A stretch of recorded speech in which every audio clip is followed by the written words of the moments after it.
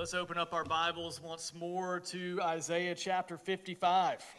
Isaiah chapter 55. We took a one-week hiatus, a little detour in Deuteronomy last week, but we're back to Isaiah chapter 55, and we're going to focus in on verses 8 and 9 this morning.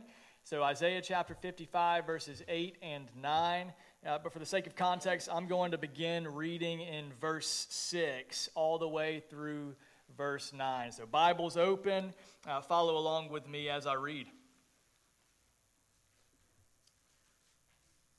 Seek the Lord while he may be found. Call upon him while he is near. Let the wicked forsake his way, and the unrighteous man his thoughts. Let him return to the Lord, that he may have compassion on him, and to our God, for he will abundantly pardon. For my thoughts are not your thoughts, neither are your ways my ways, declares the Lord. For as the heavens are higher than the earth, so are my ways higher than your ways, and my thoughts than your thoughts. Let's pray once more. Lord, we praise you for your unfailing word. It's powerful when we open it up, when we read it, when we seek to understand it by the help of your Spirit. And so we pray now that as we spend the next bit of our time together, Lord, unpacking this passage, would you give us eyes to see and ears to hear and hearts that would rejoice at the truth that we see. We pray this in Christ's name. Amen. Well, it may be hard to believe, but the numbers will show that most Americans say that they believe in God. In fact, almost every poll that I've seen, Gallup, Pew Research, Lifeway, they all do these polls, they all say that over 80% of Americans will say that they believe in God. But when you dig a little bit into their responses, sadly, the truth starts to come out. You start to see that they may believe in a God, but they have no idea who he is. And perhaps a better question in our day and in our time than do you believe in God might be, do you believe in sin? Lifeway published a study in 2016 that's just 6 years ago now, but I don't think much has changed in a positive direction since then. And in that study, over 80% of Americans said that they believe in God. And that was the headline. Good news, everybody believes in God. And that may sound good, but then again, you keep on digging and it gets a little bit more concerning. Here's what it says. 2/3, 65%, agreed that everyone sins a little, but most people are good by nature. Few Americans seem to think that most sins put them in spiritual danger. 3/4, 74% of Americans disagreed with the idea that even the smallest sin deserves eternal damnation. That includes almost 2/3, 62%, who strongly disagreed. And even amongst those who believe in the concept of sin, most replied that they simply work on themselves, try to better themselves, rather than rely on Jesus Christ to free them from their sin. Now, in other words, according to this survey from Lifeway, most Americans, if you ask them, would say that if there is a God, then he must approve of what I do, must approve of who I am. He must think like me. He must act like me. He must be just like me. In short, they do not grasp the holiness of God, the depth of our sin, and our desperate need for God's mercy.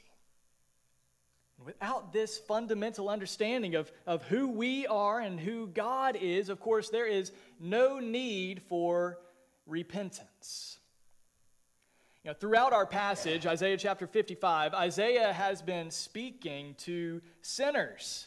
And he's been calling them to repentance, inviting them. The Israelites have been exiled for their sin. They are out of their land. They're enduring punishment from the hand of a holy God. for their sin against the Lord, but yet he offers them hope. You remember this from a couple of weeks ago, Isaiah 55 verses 6 and 7. It says, "Seek the Lord while he may be found. Call upon him while he is near. Let the wicked forsake his way," that's repentance, "and the unrighteous man his thoughts." And this was a call for total repentance. And we saw one main reason why in verse 7. It says, God will abundantly pardon any sinner who comes to him in faith. But this morning, in our verses 8 and 9, we're going to see another reason that Isaiah gives us to repent. And this is a bigger reason. It's a foundational reason that undergirds and supports this call for repentance and God's eagerness to forgive. And it's simply this: God is not like us. God is not like us. And so this morning, if you're a note taker, this is our outline. We're going to see that in two ways here. This is two reasons to repent. Isaiah gives us two reasons to repent. This is our outline. If you're a note taker, I encourage you, it'll help you to follow along. Isaiah says, first, repent because God is far holier than us. And second, repent because God is far more merciful than us. Two reasons to repent. One, because God is far holier than us. And two, because God is far more merciful than us. First, we should repent of our sin because God is far holier than us. Look again to verse 7. Isaiah says, let the wicked forsake his way and the unrighteous man his thoughts. And then verse 8, he says, for the Lord, my thoughts are not your thoughts, neither are my ways your ways. In other words, Isaiah says that if we are to come to the Lord, we need to recognize that there is a gap between our thoughts and our ways and the Lord's thoughts and the Lord's ways. Our ways are wicked. They need forsaking, but his ways are holy. God never needs to apologize. He never needs to forsake any of his ways. He never needs to try again. Every one of his ways for all of eternity has always been right and good and true. You and I, we can hardly go 5 seconds without making some sort of mistake, without sinning against the Lord. And Isaiah says that our thoughts are wicked. So maybe we can, from the outside, deceive one another and make ourselves look presentable and better than we actually are. But our internal life, our internal thoughts, our internal wickedness, it accuses us. Isaiah says our plans and our motives, our intentions, our thoughts are wicked, and God sees them all. But the thoughts and the plans and the motives and the intentions of God are pure. They're right and they're perfect. He has never thought a wrong thought and never planned a poor plan. There is nothing impure or wrong in him whatsoever. And the biblical word for this is holiness. It's holiness. And this is Christianity 101. God is holy and we are not. There is a gap here between him and us. And you might be prompted to ask, well, how much holier is he than us? How big is that gap? How far does it expand? There's several good illustrations that I've learned over the years of how to explain and illustrate the gospel. And one of them is a tool that I learned in college called the bridge diagram. I wonder you may be familiar with what I'm talking about here. You take a sheet of paper or a napkin or whatever you have nearby, and you draw two cliffs. One on the left side of the paper, one on the right side of the paper, and in between is this gap, this unbridgeable gap. And you're taught, as you're taught to present this, to write Romans 6:23 up on top of the page, which says, the wages of sin is death, but the free gift of God is eternal life in Christ Jesus our Lord. So on the left side is man with all of his wages, which is sin and death and separation. And on the right side over here is God and his holiness. And this gap is meant to illustrate the separation that has taken place because of our sin. And of course, what is there to bridge the gap? It's the free gift of God in Christ Jesus our Lord. And so you draw a cross there that forms a bridge to bridge the gap. That's why they call it the bridge diagram. It's an excellent illustration.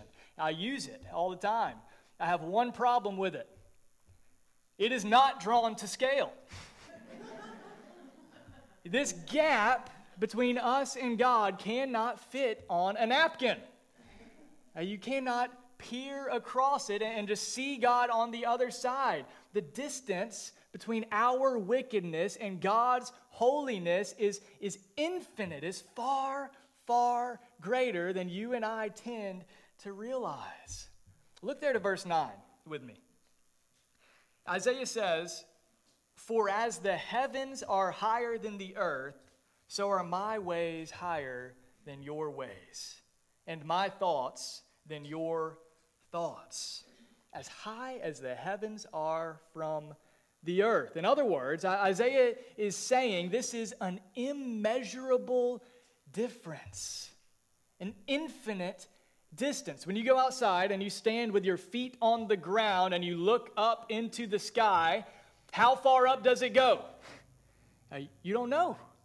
I don't know. We can't measure it. You can't comprehend how vast and high and measureless the heavens go. You've probably made the same mistake that I have before, and you've let a balloon go out into the wind. A gust of wind comes by, you're holding a balloon, and whoosh, off it goes, and you follow it as far as your eyes can follow it till it just is a little speck on the horizon, and then it's gone. God says, keep going. Beyond that, my ways and my thoughts are even higher and even greater and even further, even more incomprehensible than this. God is holy, holy, holy, and we are not. And until we grasp this, friend, we cannot come to him. Until the weight of this gap between us and God becomes clear to us in our heart, we cannot be saved. Until we recognize that God is holy and we are not, we cannot be saved. But when we see this, when we get this, that he is so far above and beyond who we are, everything changes. Everything changes. Do you realize the gap that there is between us and God? That he is holy and that we are wicked. Isaiah knew this firsthand, didn't he? And one place we see this gap very clearly is right here in Isaiah at the beginning of this book. If you would turn to me to Isaiah chapter 6. Isaiah chapter 6. And this is the account of when Isaiah was called to be God's prophet here. And you may remember that in Isaiah chapter 6, he saw a vision of the Lord that almost undid him. And so you look there in Isaiah chapter 6, verse 1, it says this, "In the year that King Uzziah died, I saw the Lord sitting on a throne, high and lifted up, and the train of his robe filled the temple. And above him stood the seraphim. Each had 6 wings. With 2 he covered his face, and with 2 he covered his feet, and with 2 he flew. And one called to the other and said, Holy, holy, holy is the Lord of hosts. The whole earth is filled with his glory. And the foundations of the threshold shook at the voice of him who called, and the house was filled with smoke. And I said," look at this response, "Woe is me, for I am lost. For I am a man of unclean lips, and I dwell in the midst of a people of unclean lips. For my eyes have seen the King, the Lord of hosts." And then one of the seraphim flew to me, having in his hand a burning coal that he had taken with tongs from the altar.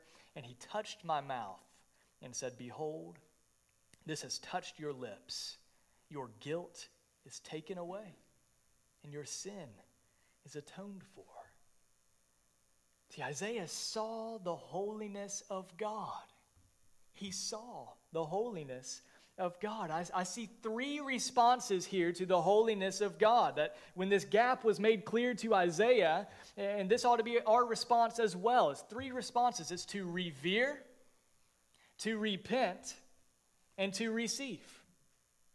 When the holiness of God becomes clear to you, revere, repent, and receive. Number one, see, a clear view of God's holiness ought to lead us to reverence. And the seraphim flying around the Lord, what did they say?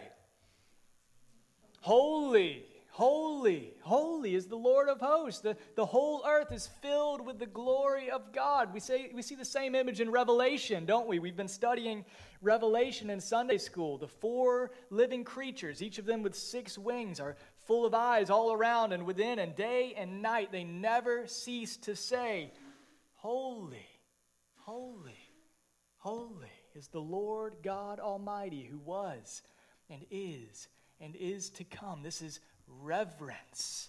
But not only this, second, for sinners like us, seeing the holiness of God ought to lead us to repentance. Forsake your wicked ways. Forsake your wicked thoughts. For his ways are higher. His ways are better. They are unlike ours. They are holy. So Isaiah says, woe is me.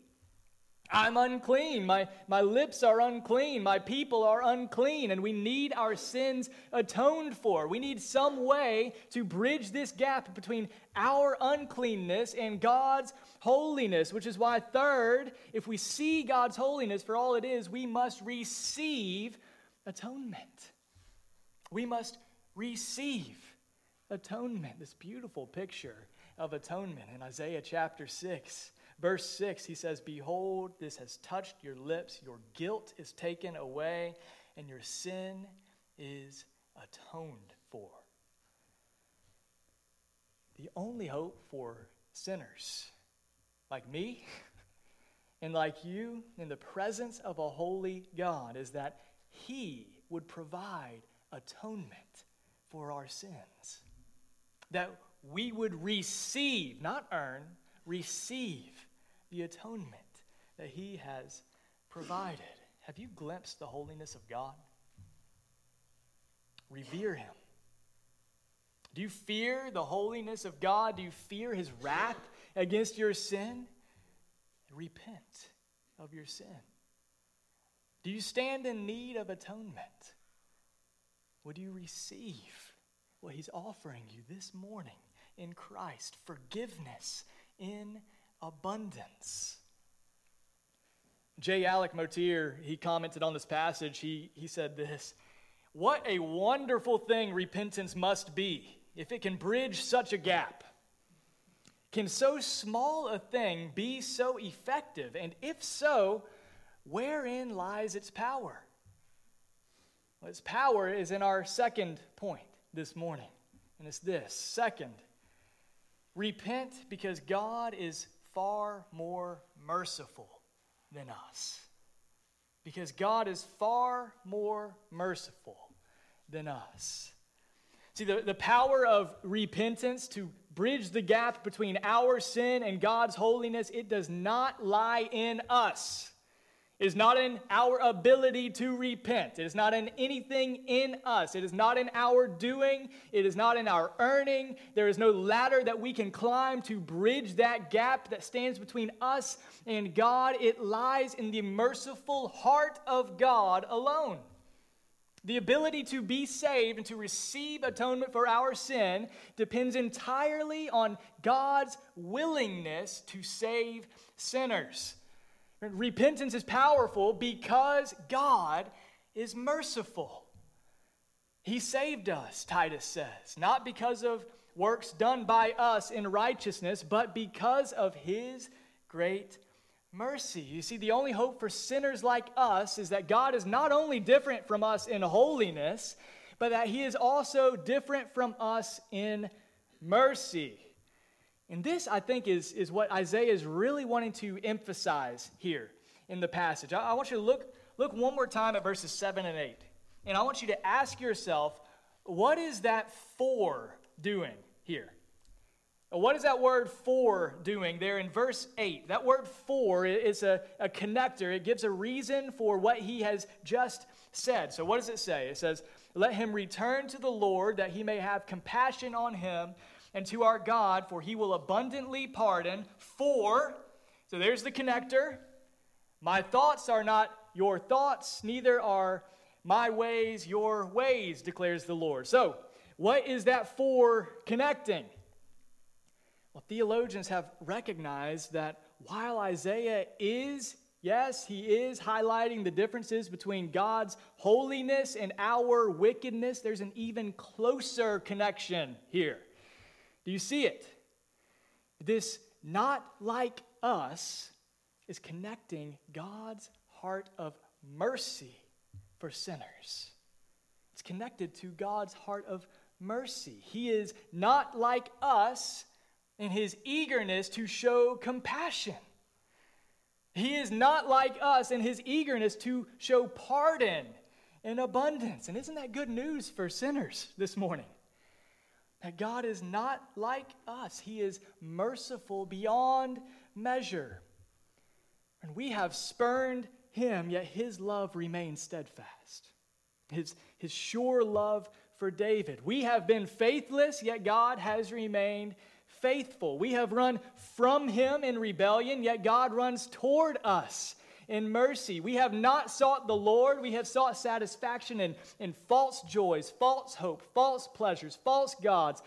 But the Son of God, the Son of Man, has come to seek and to save the lost. God is not like us.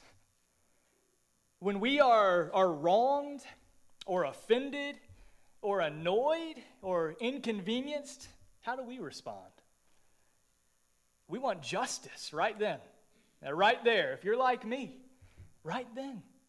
Especially if we know that we can benefit in some way. If it makes us look better, if it earns us some advancement, we want punishment. But God says, let the wicked person come to me, that I might forgive and show compassion and demonstrate my heart of mercy. God is not like us. You may remember the story of David in the Old Testament. I know everybody remembers his one big sin. The episode with Bathsheba and Uriah and all the fallout that came because of the horrible ways that David sinned against the Lord. But like us, David was not a one-time sinner. The Bible presents more of his story than that. In 1 Chronicles 21, you don't have to turn there now, but maybe mark that for later. 1 Chronicles 21, it gives us another example of David's sin. And it says that David directly disobeyed a command of God, and he counted up the Israelites. He composed a census, and this was something God had commanded them not to do very explicitly. And so this displeased the Lord. It was sin. But God did something really interesting. I don't know if you're familiar with this story. He gave David a choice for how he would punish David. 3 options. He says, choose what you will, either 3 years of famine or 3 months of devastation by your foes with the sword of your enemies while they overtake you, or else 3 days of the sword of the Lord, pestilence in the land, with the angel of the Lord destroying throughout all the territory of Israel. 3 options. I wonder which one you would choose. I wonder which one I would choose. You might look at the length of the sentence and say, okay, well, 3 years is a long time. Well, three months is a little less than that, and 3 days is even less than that. Maybe that's the best option. I can tolerate maybe anything for 3 days.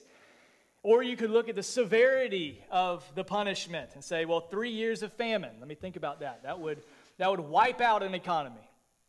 That would cause widespread suffering in the land. We'd have to take time to rebuild our whole nation. 3 months of war with our enemies being conquered. We'd lose lives. We'd lose resources.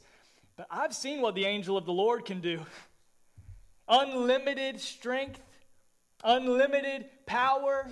He could wipe us out completely with a blink of an eye. What could he do in 3 days of the wrath of the angel of the Lord? Or you could choose as David did and look at the character of the one bringing the punishment. So he says in 1 Chronicles 21:13, he says, I am in great distress. No kidding. He says, let me fall into the hand of the Lord, for his mercy is very great. But do not let me fall into the hand of men. You see, his hope in the face of the wrath of God against his sin was the merciful heart of God towards sinners. Do you see that? The hope of David in the face of God's wrath towards sin was the heart of mercy that God has towards sinners. And this is what Isaiah is telling us. He's telling us God is far more merciful than us. So often we think that we have to just plow through God's hard exterior to make our way to mercy, to make our way to forgiveness, that we have to push through a layer of reluctance and anger and judgment to get to his love. That's how it is with us when we're offended. That's not how it goes with God. God is far more merciful than us. He's full of mercy towards sinners. Isn't this what we see in Psalm chapter 103? The Lord is merciful and gracious, slow to anger, and abounding in steadfast love. He will not always chide, nor will he keep his anger forever. He does not deal with us according to our sins, nor repay us according to our iniquities. For as high as the heavens are above the earth, does that sound familiar? As high as the heavens are above the earth, so great is his steadfast love toward those who fear him. As far as the east is from the west, so far does he remove our transgressions from us. As a father shows compassion to his children, so the Lord shows compassion toward those who fear him. What a God we serve. And what a hope that he's given us. This passage in Isaiah is an invitation for sinners to repent, to forsake your sin, to turn from false joys, false gods, false hopes, and come into the open arms of your heavenly Father and find compassion and mercy and love unlike anything you've ever known. But you may ask, how can that be? How can an infinitely holy God show mercy to sinners? Wouldn't that compromise his holiness just to wipe away someone else's sin? Wouldn't that undermine his goodness, his holiness, to show mercy and compassion to those who don't deserve it? Wouldn't that undermine his justice? And how could it be fair when all have sinned, for some to receive pardon and some to be punished? And the answer, of course, is the gospel. It's the gospel of Jesus Christ.